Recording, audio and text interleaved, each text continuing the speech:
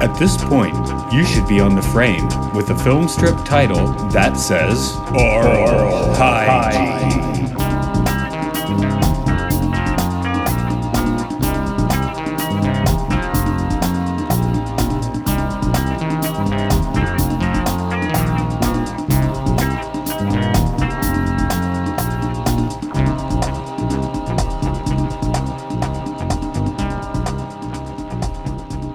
Welcome to Oral Hygiene. It's the podcast where we look at educational films, experimental cult films, and the more interesting of documentaries. We'll be going for the latter part of that today. This is Matt. We got a special guest here, the guy that gave me the only guitar lesson I've ever had, and currently plays in a legitimately really good band called Wolf Jet. They put out an album this year, and I'm not trying to blow too much rainbows up your asshole, but that's a really good album. I've listened to it pretty comprehensively. But hello, Chris Jones. Hey, Matt. It's been a long time. Yes, it has.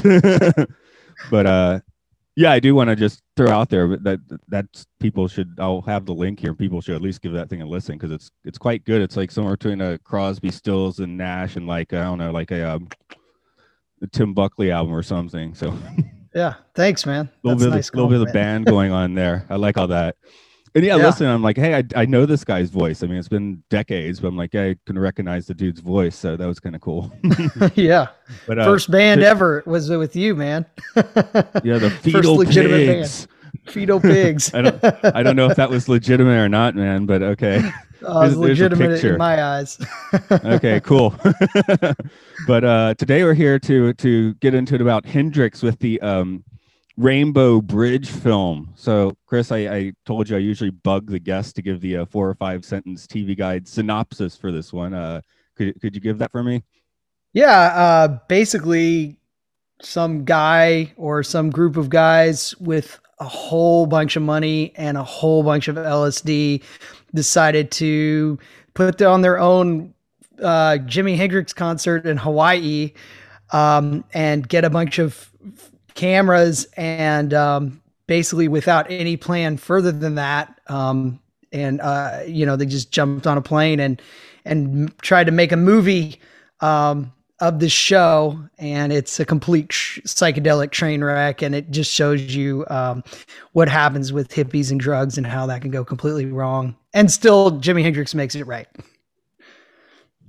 Yeah, you can go out a shit show here if you want. Yeah, I didn't check. No, I saw you catching yourself. I'm like, no, you don't have to catch that if you don't want to.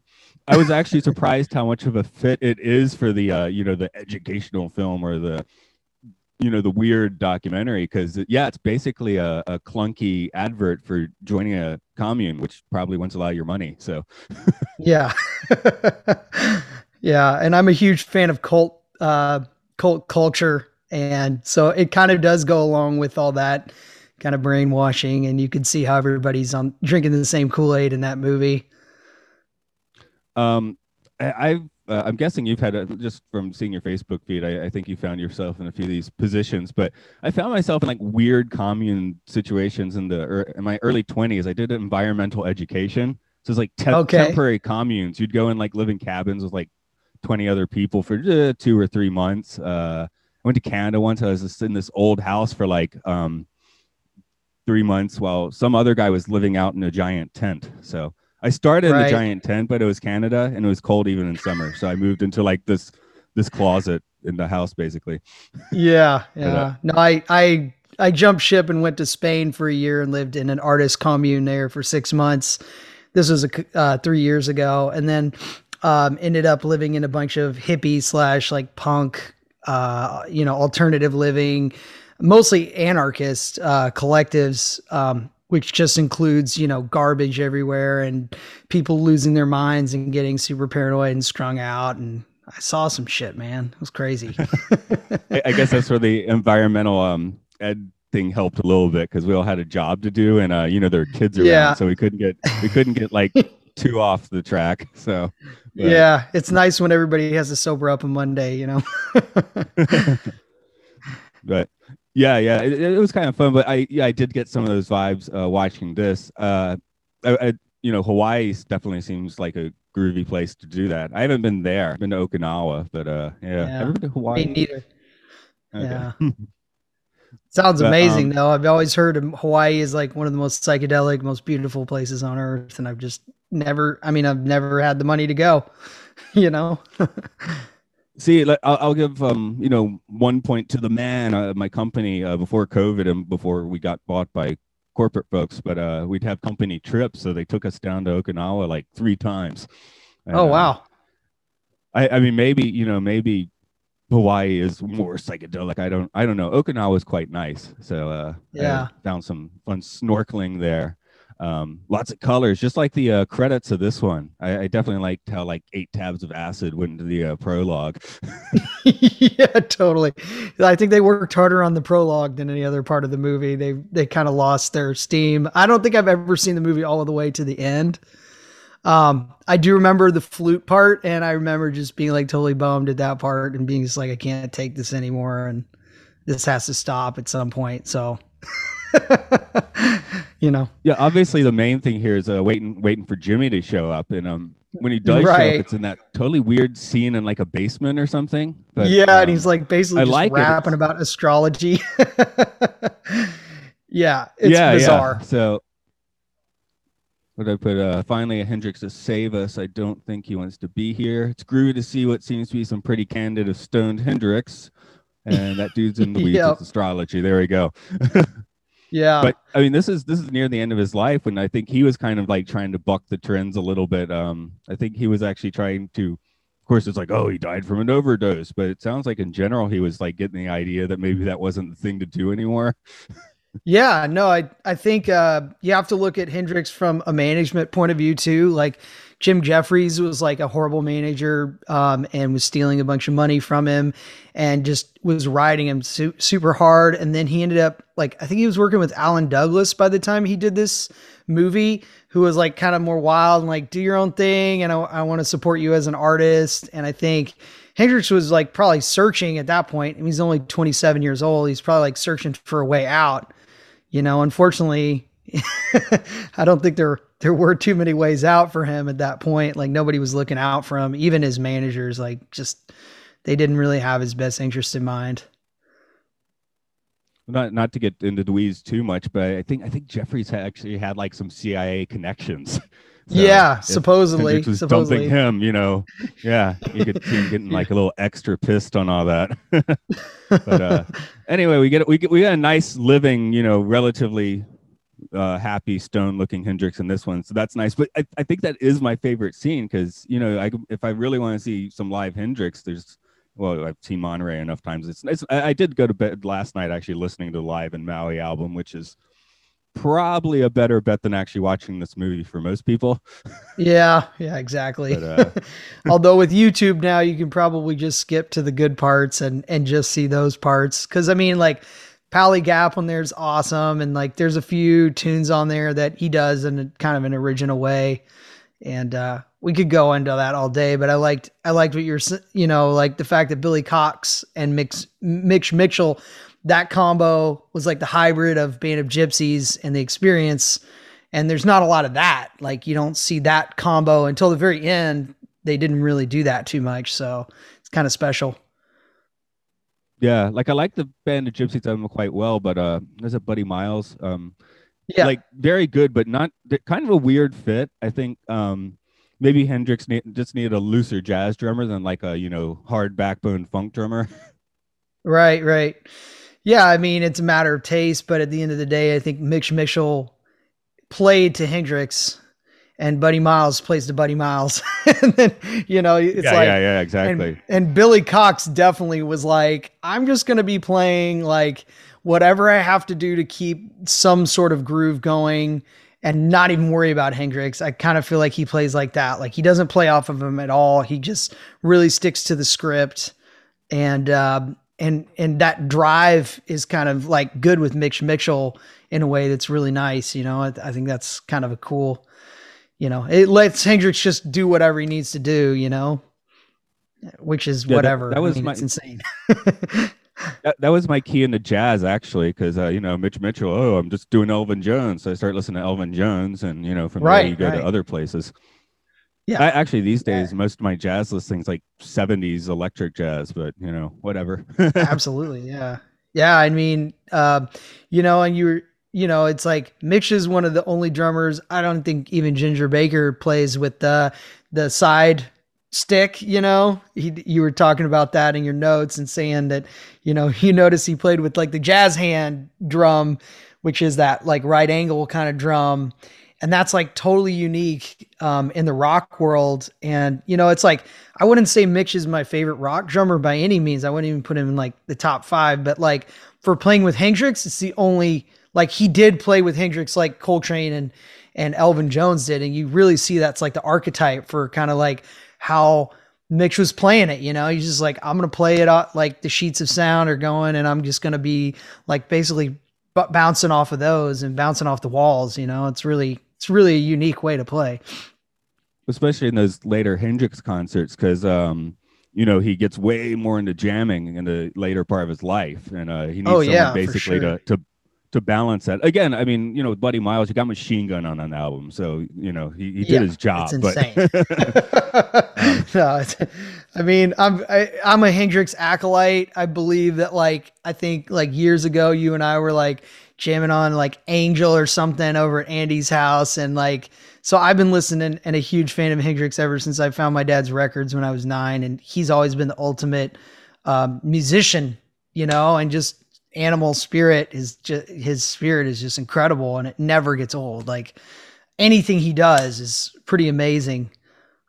Even Rainbow Bridge, is still a pretty listenable concert in my opinion. Oh yeah, like I said, I had the thing on my CD player last night, so I have a CD player. What's wrong with me? Okay. Yeah, come on, get with the whatever the new technology is that isn't as good. No, actually, come to think of it, I was listening to that one on my iPad. Okay. Beethoven was in the CD player and Hendrix was on the iPad. Okay. Yeah. Actually, I'll gear you, talk you a little bit, because my solution's been weird. Of course, hearing Jimmy on a Stratocaster is always great, but as a guitar player, I've always had kind of a love-hate relationship with Stratocasters. Absolutely. I mean, Strats are like, so I play a Telecaster a lot now. I own a Telecaster. I've always wanted to go back to Strats, and I just hate them. I can't stand them from a player's perspective. It's like the Telecaster is the exact opposite. It always stays in tune. The bridge is solid. The pickups, while they have a little bit of hum, they kind of still bring it. They have like that like nice piercing sound, and the controls are really far away. And for some reason with the Stratocaster, it's like these horrible nasal sounding pickups with, an oversized headstock where the strings like go out of tune all the time. And then let's not even talk about the whammy bar on those things. They're awful. Like I play Bigsby and like Lear vibratos. But I started with that like super horrible whammy bar. That's like, not only does it go out of tune relentlessly, when you bend the top string, the bottom string goes flat on you, and also like it breaks strings like crazy. I mean, Hendrix must have just like lost his mind, and then he's a half step lower, so the strings are even more slack. So it's like, it's insane. And then there's the knobs, which are like, you're constantly hitting those, and now you take all that garbage that the Strat has with it, you flip it upside down. Now your controls are on top. So you're not only are you hitting the controls with the top of your hand, which I don't know how he got around that. You can't hit the high notes on it. It's only got a cutaway on, like half of a cutaway basically on the top. Yeah, it's impossible. And it's only Hendrix that could do it, because I guess he had like a foot long, ring finger. His ring finger was just like, his hands were like Robert Johnson's. They're just enormous. And, that dude could play anything. I mean, that's what the reality is. My first solution myself was I did a Telecaster for years and of course liked it. Just I'd played it for almost 20 years. It's like it's time to do something else. So I went hard right and got a Epiphone Casino and a Les Paul first. Yeah, I've got a Casino. I love those guitars. But here's I'll show you my Strat solution. It's this Bizarro British one. Okay. with the Brian May pickups. Oh, it's a Burns. Yeah. So those are pretty cool pickups. Actually, they're pretty insane sounding, right? Yeah, they're kind of like Strats on steroids, and then my other solution. This is a weird one that I'm almost doing a Fender commercial here now, but this was a pawn shop guitar, but as far as I can tell, it's actually new, which is actually bad because I think guitarists need to age. So I'm doing the pawn shop weirdo Fender now for the rest of the Stratty sound. Oh, right. Set up double like an double SG. humbuckers. Yeah, straight up like yeah. an See, at least SG. you don't have the noise issues. Like Strats are just super buzzy, and they do sound really good with like vintage fuzzes.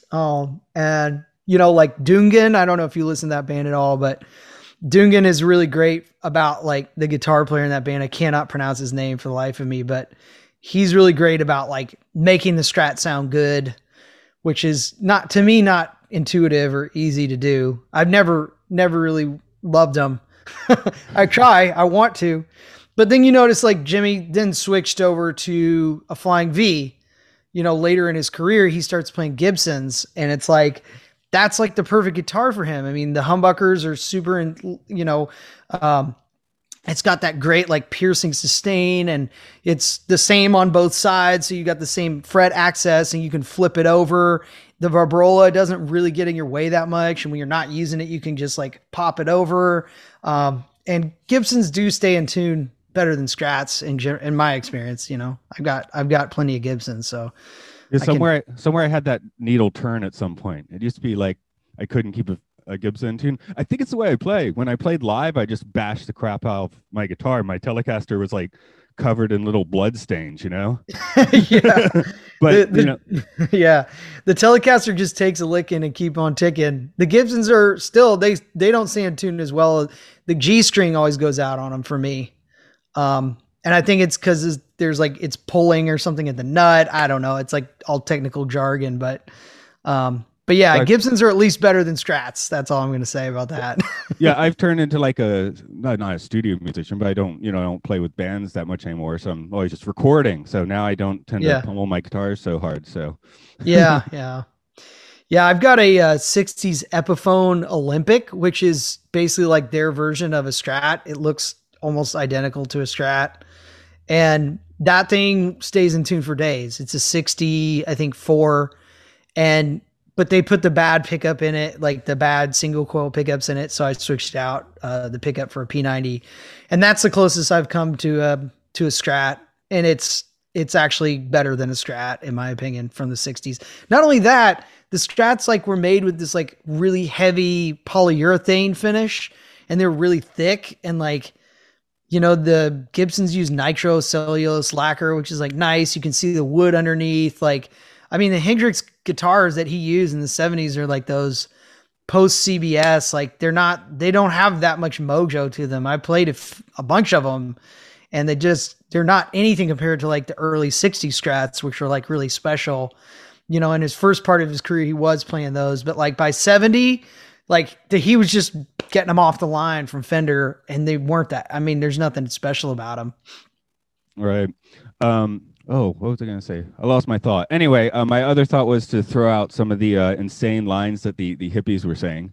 Just to, yeah, for sure. I had to write down some of the lame pickup artists who's like, we can't like make love. One, I'm like, what are you doing, man? This woman's throwing herself at you, and you're trying to convince her not to. I'm like, I guess that's because he's enlightened, but whatever. Yeah, I don't know, man. I really feel like people were just like trying to find the answers and so lost at that point. And it's like, I'm like a huge fan of like the Ram Dass, like Be Here Now. I don't know if you ever read that book or looked at it. It's a fantastic article of like a hippie who went to India and was like, oh, drugs are actually not the answer. Like I've dropped like 400 hits of acid for like every day for the last like 5 years.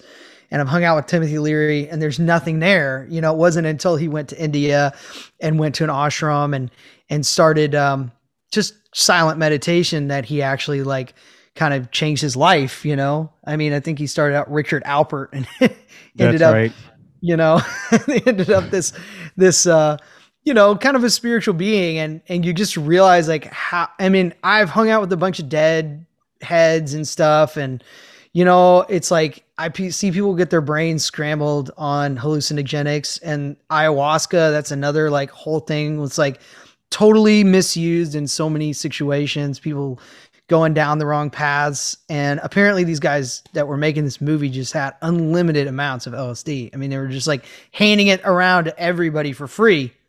Like, I don't know where they got all this shit. Like, no, we just did a film for this podcast, LSD 25, where there's a guy at the beginning. I mean, the film's from 1968 or something. He's like, yeah, man, it's everywhere. I can make a phone call now, go 2 blocks and have a whole bunch of ass. I'm like, hey, where were you when I was a teenager? Yeah, exactly.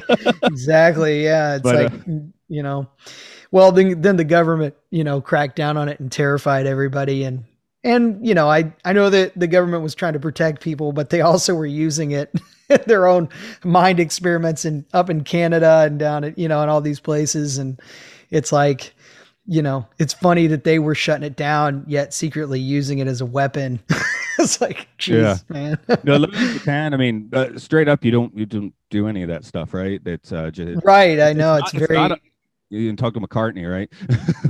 Yeah, it's a very limited culture as far as what illegal substances are permitted or even people bother trying, right? They have no moral compunction. It's just like, what's against the law?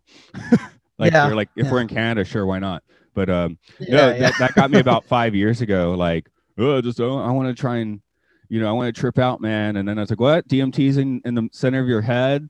And of course, that ended up leading to me learning how to meditate really well. So right. And I got to be cool. honest, like 10 days of like silent meditation has gotten me to places that way farther than the drugs I've used, and without the fear of like, am I ever going to be okay again? Yeah. Because, there's only so far you can go out when you're like, okay, I can't see the way back again, and with meditation, it just feels so much more pleasant and wholesome in this great way. So I'm a fan of meditation. I do it from time to time as well. The other one that really, actually, this is probably the most psychedelic experience you could imagine. Have you ever managed one of the wild method lucid dreams? No, and I've heard people talking about it. Like, there's a way that. So what I'm understanding is there's actually a method to interpret and enter your dreams, and then you actually take control. And then it's like there's a standard to the lucid dream or something. Like, it's kind of like the DMT experience where you're like, everybody kind of sees a fairy or they see a door or something. Is that right? I'm kind of bringing it up because I had to wake up a little earlier this morning. It's actually like 7:23 here right now in the morning. So part of the thing is to wake up a little earlier. Like, right. You wake up maybe 3:30 in the morning or even 5. For me, it's actually been more like 5 or 6 in the morning. So, right. And I found it's not as comfortable, but think about the, don't get up or anything. Definitely don't look at your phone to blast yourself with the blue light or any of that. Right, right. But the sleeping Buddha, you'll see them in a lot of Southeast Asian sculptures and stuff. Okay. You're on your right side and your hand is actually, you're like on your hand. Yes, I've seen the statues of, yeah. I mean, if people are listening, they probably know what I'm talking about. So kind of that position, which it's reasonably comfortable enough. And the idea is to let your body fall asleep. So you close your eyes and you'll start to see kind of images, and then some of them will start to look like things. For me, a lot of times it'll be like just a shadow image of like going down a street or looking at a building or something like that. Interesting. And then as that goes, one of those images will just coalesce and you blast into the image. Now I'm not DMTing in that way. I'm not meaning the machine elves. It was like a seaside restaurant that I ended up sort of materializing in. There's one I didn't like it. I just kind of rematerialized back in the restaurant. Then I went in. I just started looking at the posters and like looking at the details. I'm like, come on, my brain's not making all of these details. But I know it was because I went directly from wake to sleep. There was like no, it's not like the Inception thing. Do you remember how you got here? It's like, yes, I do. Right, yeah. So it's actually, is there a point to it other than kind of exploring this world and seeing the world. There's no, it's just kind of like a meditation on this other realm, I guess, huh? Well, yeah, or like other control. Well, the idea of the Tibetan dream Buddhist or whatever. So for me, I'm I'm not going to say this is easy stuff. You kind of have to commit to it and slowly get results. I'd say at this point, I manage that maybe once a month. Really? But okay. A couple of years ago, it was once every 6 months, and the first time I managed it was probably a year before I managed it again. Wow. But the Tibetan guys would say, you start learning how to not manipulate a little bit. It's actually harder than you think to actually manipulate this stuff, because it's like, oh, it's my dream. Anything can happen. But but you start to control a little bit. The idea is once you're in control, that's when you start seeking out the ascended masters or whatever. I'm definitely not to that stage yet. But the idea is, wow, I guess they're seeking out the consciousness of the sort of what the DMT people would be blasted straight into. Right. So it is a form of like meditation. Essentially, you're just essentially exploring your own consciousness and finding something there that's deeper that you can't access in normal life very easily. Right, exactly. So I'm just throwing it out there because I just had I don't think these Rainbow Bridge people are getting those effects because they're just dropping a bunch of LSD, which is kicking the door down, Right, exactly. And you can only imagine like behind, I mean, the thing about the Rainbow Bridge is there is no filter. So it's like, in a way that from a documentary standpoint, it's like kind of fascinating to just see what a bunch of really boring people on LSD, like a bunch of shallow party animals. I mean, I'm sure they wouldn't consider themselves that, but like people who are like literally on this trip of like, we are seeking the answers and we know what's going down and we're feeling like, the feeling of the cosmos, and they're trying to describe it into words. And I can't even imagine what it'd be like to be filmed on like the drugs they were on and then have to look at that, like we're looking at it as an art, as almost like from an anthropological point of view. It's kind of fascinating to see just like, it's like if you ever gone to a rave and you've been the only straight guy at the rave and you just hear all these people uttering complete nonsense. And, if you're there and it's you, it's making sense in your head. But like even Hendrix, it's like, I don't even know what Hendrix is saying, but it is like one of the only like live interviews of Hendrix where he probably doesn't even know that there's a camera on him at some point. He's just rapping backstage with these people and just basically like, just, it's kind of, what is there's some Latin term for it where it's just like, he has no idea of what. Well, in cinema terms, I guess that'd be cinema verite. Cinema verite, yeah, exactly. Like Godard or something like that. It's like, and of course, a lot of people were experimenting with that. So it's not like totally original from that point of view. And that's probably what the guys that were making the film were like, yeah, let's do like Godard or something. Let's do like, that kind of cinema verite style. And they probably had like these huge like pretensions that they were making some like piece of art, and even some of the stuff that from France in the 60s was kind of like, okay, some of this is actual garbage, and some of it's worth, exploring again, I guess. I don't know. Yeah. I do want to get to, I've never decided which side of the fence Alphaville sits on. If you've seen that, it's just got no. Who's that? It's that's not, is it Godard? I don't remember, but it's basically like a new wave sci-fi, but it's got this just like the most annoying like computer voice or something ever. So, and it's super slow. So yeah. I'll watch anything once. So yeah. But I did want to talk a little bit about that stage setup, which was insane looking and apparently was horribly dangerous. It didn't meet safety standards. With the, which there were no safety standards back then. And can you imagine trying to put a festival together in Hawaii back in the early 70s? I think it's probably 1970 when this is filmed, but yeah, it looks a little bit wonky, the stage. I faintly remember that stage. And I can't remember if they specifically mentioned in the movie, but it was only like 500 people, but they were organized by astrology. They had 12 sections for everyone. You had to go to whatever you were assigned. So I guess if your significant other is an Aries, you're screwed. Yeah, I guess so. Yeah, you're like right on the right side behind the tower, Hey. the speaker tower. But there were only a couple hundred people there, so I guess it's you can find yeah. your and man, I mean, safety standards aside, just if you were able to be in that setting watching that concert, that really would have been the shit. I know, and I've never heard from anybody from that concert. Nobody's ever done an interview that I found. I'm sure it's out there if I looked. They all dropped out, man. Yeah, they all probably became bankers and lawyers after the 70s or something. I guess I did hear one interview which is where I got that tidbit of information, because it was from an attendee, but I can't remember where I came across that. So, oh well. Yeah. I mean, to be honest, like if the same people who are making the film were the same people setting up the stage, then I got I would have had worries if I were Hendrix, and back then you didn't have like the kind of rigs you have now. I mean, stage rigging and stuff now, I don't know if you've seen like modern stages or even stages from the 80s and later, but rigging is incredibly dangerous. I've done just a little bit of it, and you're talking like thousands of pounds of lighting. Obviously for that festival, they didn't have, I mean, for the Rainbow Bridge, they didn't have lights.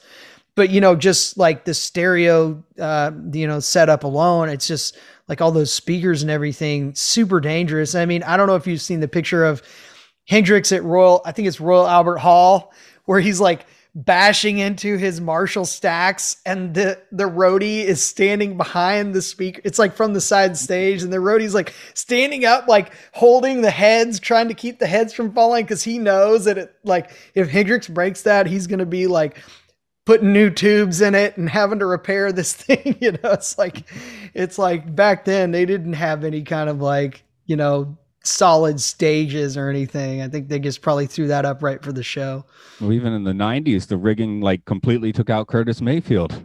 Oh yeah, exactly. And was it Michael Jackson hit with pyrotechnics, as was James Hetfield? I mean, that's later, obviously, but yeah, I mean, the rigging stuff is no joke. And it's come a long way since then, obviously. And OSHA's gotten involved, and all of the rigging people in the US are union people and stuff. But, but yeah, I mean, it's incredible. In some ways, it's amazing that guys like Hendrix even survive, the 60s and 70s, even that early part of the 70s. Until the 70s there. Well, he didn't. He should have died at 26, you know what I mean? But he didn't. He lived to 27. But it's crazy, man.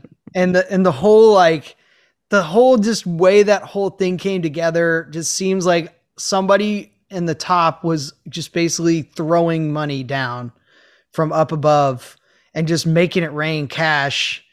And I guess there must have been some competent people, because the cinematographers did a good job. If you really look at it, I mean, the concert footage is actually really dope because there's only 200 people.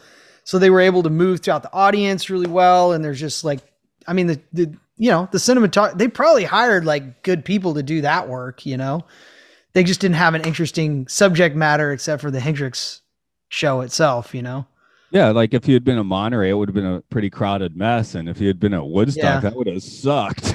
Yeah, exactly. Exactly. And if you look at Yeah, exactly. And by that point, another observation of the film is that Hendrix at that point is like totally on that trip that he was on at Woodstock, where it's like all Univibe, which is just basically, phaser and wah-wah pedal. And I think once he got a hold of that Univibe sound, and then he was also using the Octavia, using that sound pretty standard after Band of Gypsies.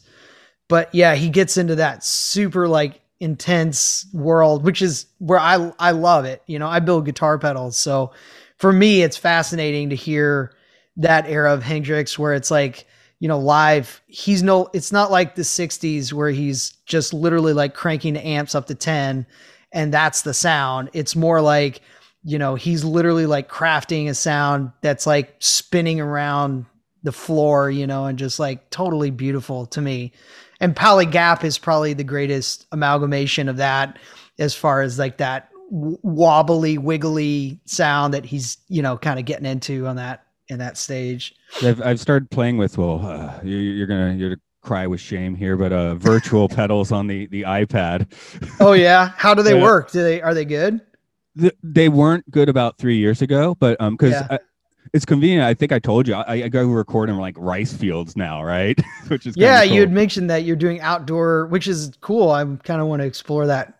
And then myself, I'm direct lining all the guitars. So by doing the percussion and the vocals, and even if I'm playing guitar, maybe there's some vibe out there, but there's like birds and stuff in the recording, but super cool. Yeah. For like 5 years previous to that, I had just been overdriving a little, that kind of lunchbox looking Vox tube amp, the Night Train. I'd been just overdriving that. So yeah.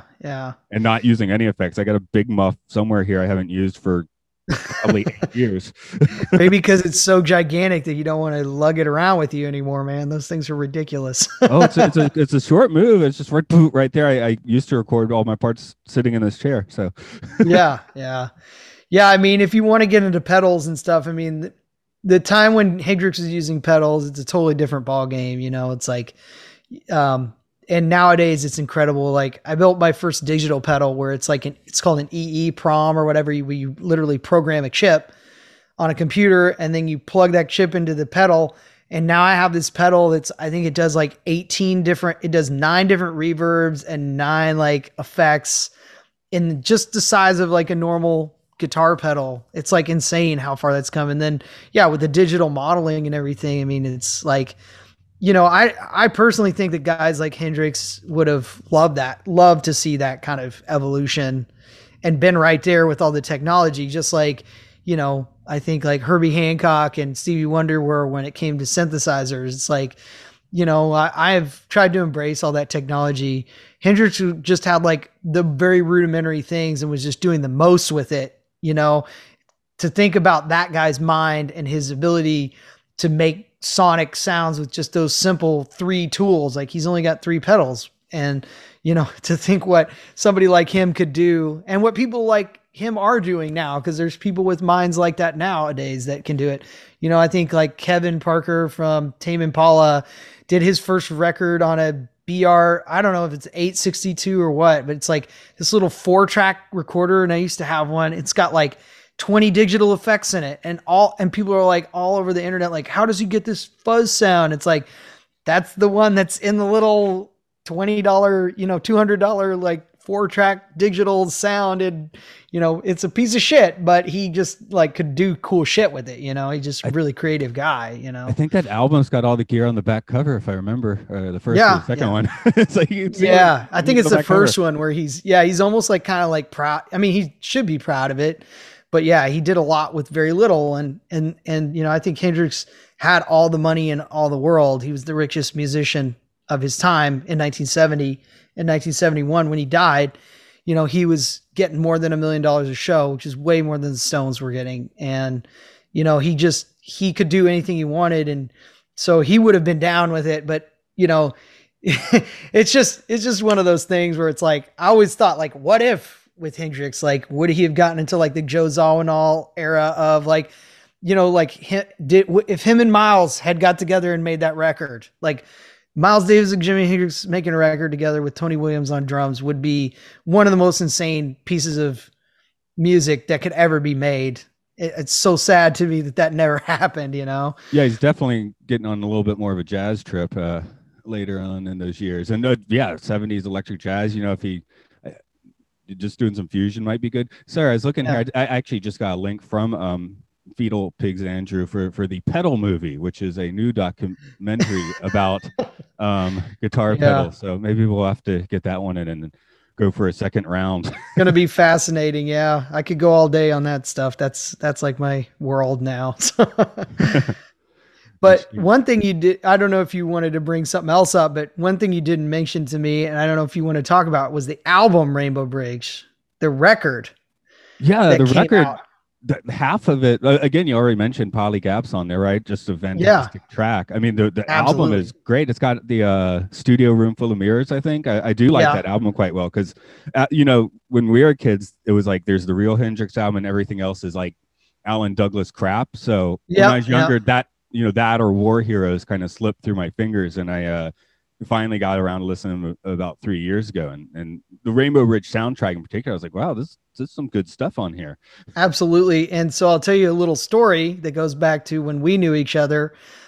In my first year at Kittredge, I had Rainbow Bridge, and I didn't know the historical context. Like, I hadn't seen Woodstock yet. I just heard Rainbow Bridge, and there's that version of the Star Spangled Banner that he does with like the double speeded guitars. And there's like 7 guitar tracks over, some are like half speed, some are double speed, and some are normal. Like that Star Spangled Banner is not very well known.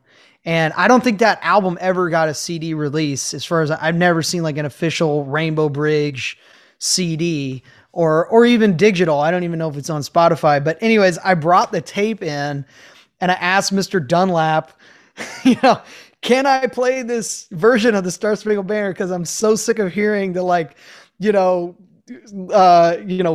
Philadelphia marching band version every single morning that they would play. And I was just like, can we play this? And I asked the principal, and of course, like, got shut down. He probably didn't even know there was another version. He was just thinking the Woodstock one that's so anti-war and everything. It's just a funny story, Can you imagine going to school and like hearing that? It's like as your 9-year-old mind getting melted. That was my goal. I wanted that to happen so badly. I feel like I remember you talking so emphatically about it. In my memory, it did happen. So that's cool. Yeah. We were just doing an interview last week, and they're like, did you ever like get on the intercom at the airport or anything? And like, oh, I've always wanted to do that. Yeah. Well, that's a good one. Just see a flip in the Star Spangled Banner there. Yeah. It's not too late, man. I bet that school still exists, and I could just sneak in there. I'd say I was a teacher or something and just be like, put it on just for old time's sake, I couldn't tell you what's going on there now because I haven't been there since 2010. So wow. So you've been gone. You've been in Japan since 2010, right? I have not been outside the borders of the country since then. Yeah. Like my parents have visited a few times, a few friends have visited, but I can't be bothered. Just a 15-hour flame flight. Yeah, not so easy though. Yeah. Not so easy for a lot of people, especially with COVID now. I'm not like scared of flying. I got like long legs, Yeah, it's just a physical problem. Yeah. But I guess we'll wind this one down for today. But could you tell the folks listening about your album or what you're up to? I think you actually got some shows coming up at some point too now, finally. Yeah. So Wolf Jet was a band that so when I moved to California after I left Fetal Pigs, I met this guy John Payne, who's been my drummer, and we've been playing music together since the 90s. And so we lived together, built a studio at his place up in here, and I live in Boulder Creek, California. It's Santa Cruz Mountains just south of San Francisco, and our house burned down in the CZU fires, along with our studio with all of our analog recording gear and a lot of our instruments. So and then of course that was during COVID. So, we finally released our album this year. It's just called Wolf Jet, Jett. And you can find more information about us at wolfjet.net. There's videos on YouTube. We're doing the more, we call it cosmic gospel or getting tongue twisted, cosmic street gospel. And it's just like, it's chill music to like bring families together and just make everybody feel good. Because it's just easier to do that than it is to try to be a rock star these days. I think that is my most listened to 2020 album. I'm kind of looking at my files thing and seeing if no. I don't think there's been that much new music that I wanted to hear. No, not much. Not much yet this year. I've been waiting for people to release stuff, but we had already finished it in 2020, so we were, and so now we can play shows again. We're not touring yet, but we're playing locally in California. So if you go to wolfjet.net, you can check out the local shows. I think we're playing a festival on May 30th. And also happy Mother's Day to all the mothers out there. Your mother, I know. And I know you're a dad now, so you've probably got some Mother's Day duties ahead of you today. It's Monday here, man. I live in the future. That's right. I forgot, man. Mother's Day, and they probably don't even celebrate Mother's Day the same day in Japan. I guess it's probably a different day. Well, they do. It's just tomorrow for you. No, we got an hour and a half call in this weekend, so or Skype call. But, yeah. Otherwise, I guess you should throw out the Father's Day because that's when this will be released. Oh, okay. Happy Father's Day then to you and all your family. Radio, thanks. I'm looking here. I think I can even tell you what date this is coming out. Oh, okay. In the future. Transport me to the future. That's where right. our astrological signs all align, and then the rainbow bridge comes down and takes us into the cosmic stardust of never-ending tomorrows.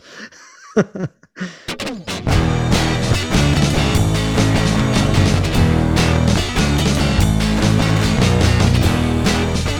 you advance the film strip? Are you on the final page? Well done.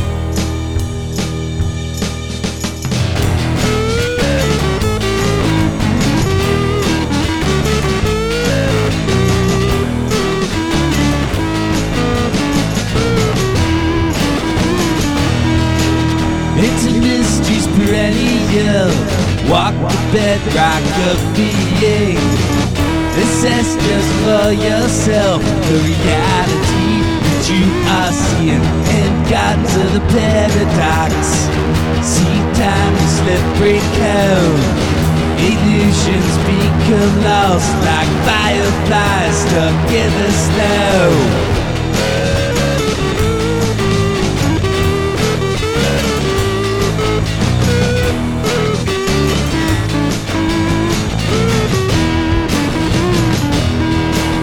Cloud fronts bioluminesce on wings of glistening jade, ascending ladders in our dreams, unlock the truths again. And got to the paradox.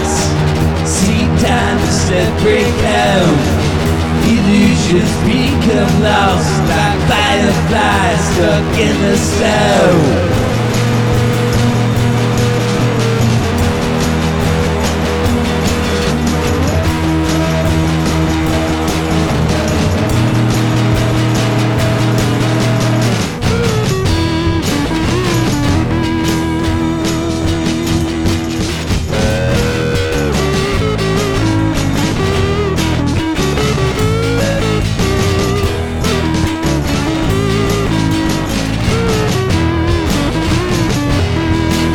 Energy becomes a river, choosing water with which to flow into the mind's eye. From flourishing valleys grow in the gardens of the paradox. See time to slip, break out. Illusions become lost like fireflies stuck in the snow.